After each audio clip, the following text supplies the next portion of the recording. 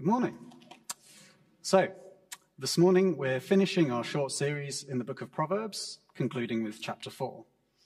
So, the title for this series is The Beginning of Wisdom. So, what is the beginning of wisdom? How do we start to attain wisdom? In this chapter, we have the clearest answer to that question of the first 4 chapters of Proverbs.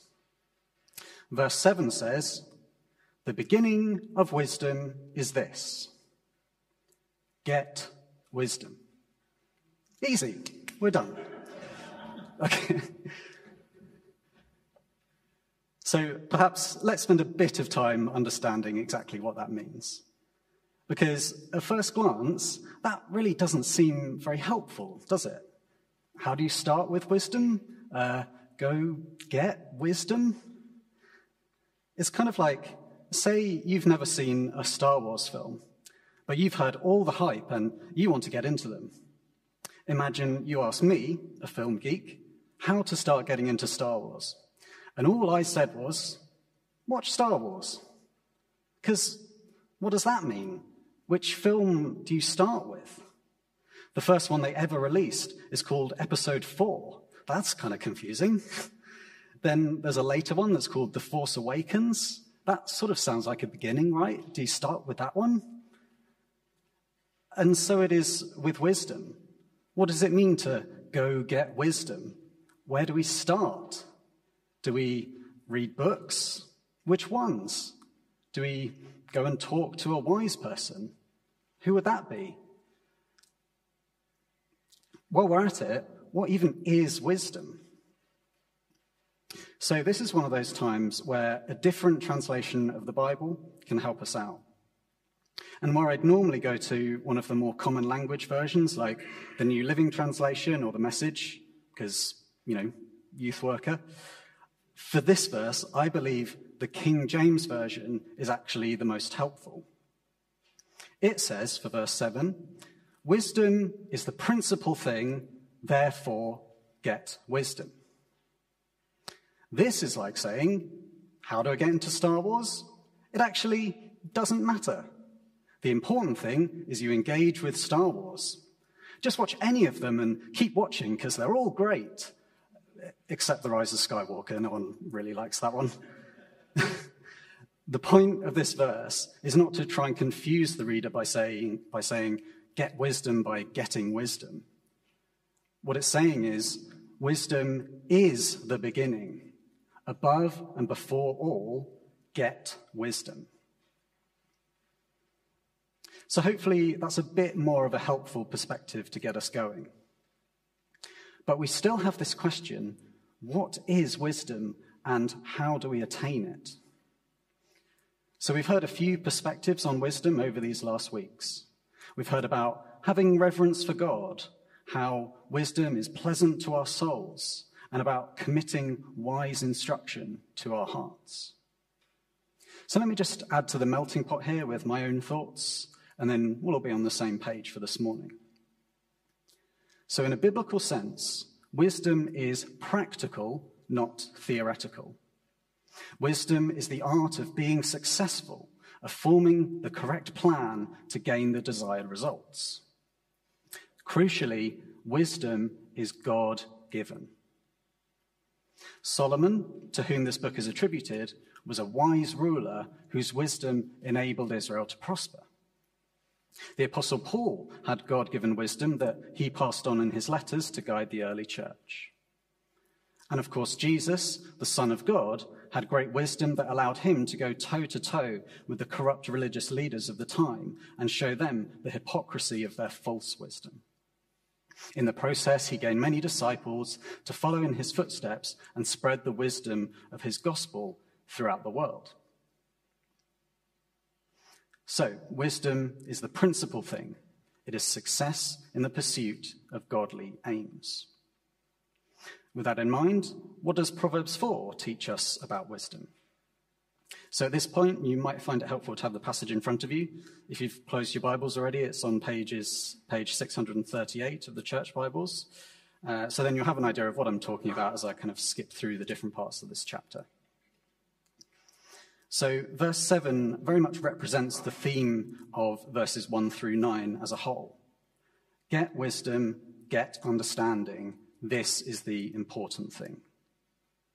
And much like the first 3 chapters, this is all within the framework of a father talking to his son. Or in this case, actually, in verse 1 it says sons, plural. We get a sense that perhaps this father was the son from chapters 1 to 3, and now he's grown up and teaching his own multiple sons the way of wisdom. Like in verses 10 through 17, wisdom will guide you on your journey through life. Verse 12 says, when you walk, your steps will not be hampered. When you run, you will not stumble. Contrasted with wisdom is the path of the wicked or evildoers in verses 14 to 17. Do not follow their ways. Then in verse 18, we get another word familiar to us from the previous chapters, righteous. To be righteous is to be upright, to practice good morals. Proverbs 10 tells us that from the mouths of the righteous comes the fruit of wisdom. These conditions are inseparably linked. Wisdom leads to righteousness, the righteous utter wisdom. The path of wisdom is the path of righteousness. And righteousness, like wisdom, is contrasted with the wicked. Verses 18 and 19 say, the path of the righteous is like the morning sun, shining ever brighter till the full light of day. But the way of the wicked is like deep darkness. They do not know what makes them stumble. The wise and the righteous are guided on their path by the light of the sun, which shines ever brighter. The wicked, though, walk in darkness. They stumble and fall over their sin. So this is where I'd like us to focus the rest of our time this morning. This idea of the righteous wise and how they are guided by the light. I said earlier that Jesus is an example of wisdom. Well, actually, as Lou mentioned a couple of weeks ago, he's the example. Jesus is wisdom. Jesus is wisdom, and he is also light. I am the light of the world, he says in John chapter 8. Whoever follows me will never walk in darkness, but will have the light of life. Whoever follows Jesus will not walk the dark path of the wicked, but will be among the righteous wise, following the very light itself. Wisdom is vital. Jesus is wisdom, so follow his light to be wise and avoid the darkness of the wicked. So hopefully we're at least somewhat persuaded by now of the importance of wisdom. But here's another question. Once we have wisdom, what do we do with it? Interestingly, the answer also lies in this idea of the light. Jesus' declaration, I am the light of the world, is certainly one famous use of the light metaphor in the New Testament. But there's another that should be familiar to many of us. You are the light of the world, says Jesus in Matthew 5. People do not light a lamp and put it under a bowl. Instead, they put it on its stand, and it gives light to everyone. In the same way, let your light shine before others, that they may see your good deeds and glorify your Father in heaven.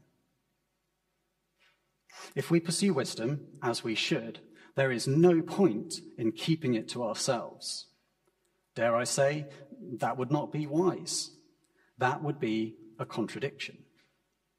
Pursuing wisdom means pursuing Jesus.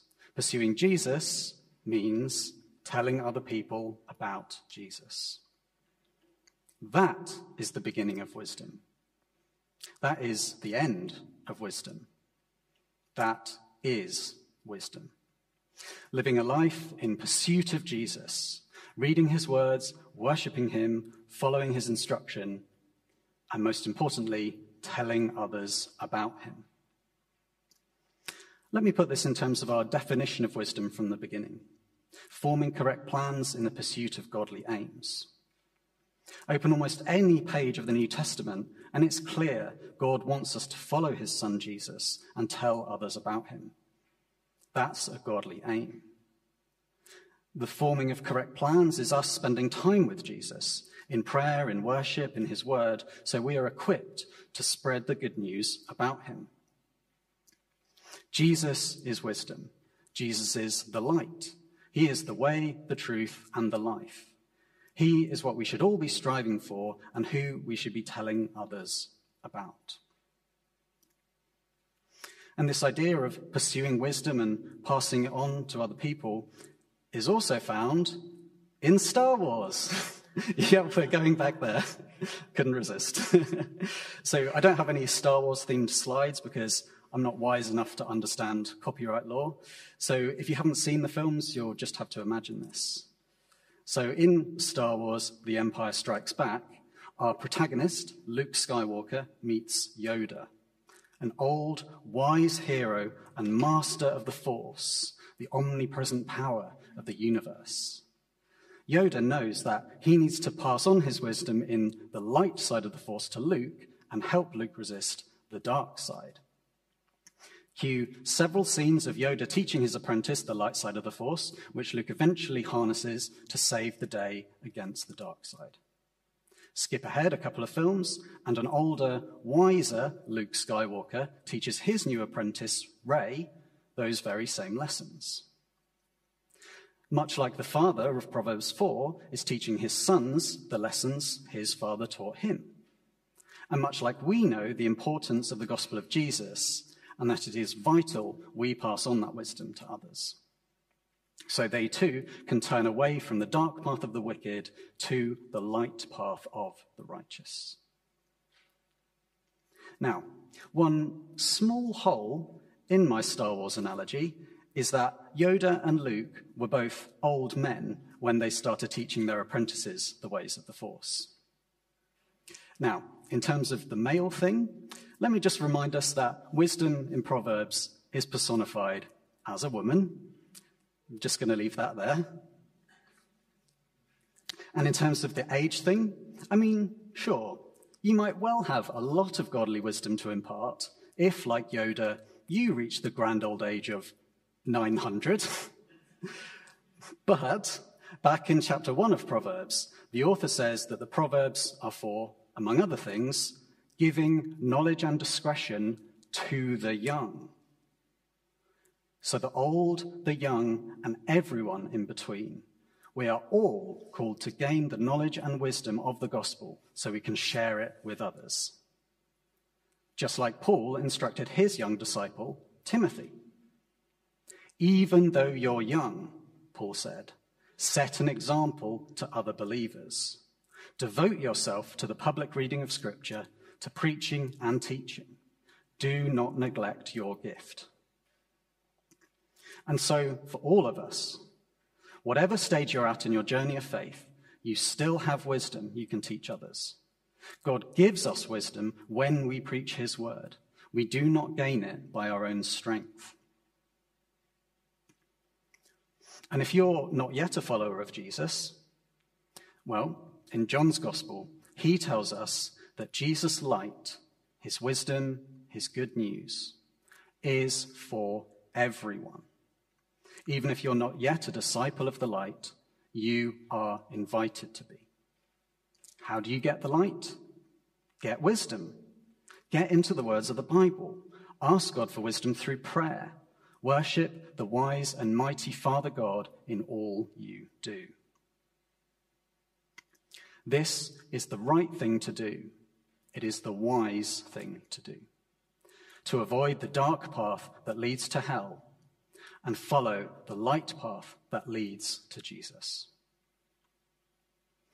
And if you're more of a master Yoda than an apprentice Luke Skywalker, and you have years of wisdom under your belt, back in Proverbs 1 again, it says, let the wise listen and add to their learning.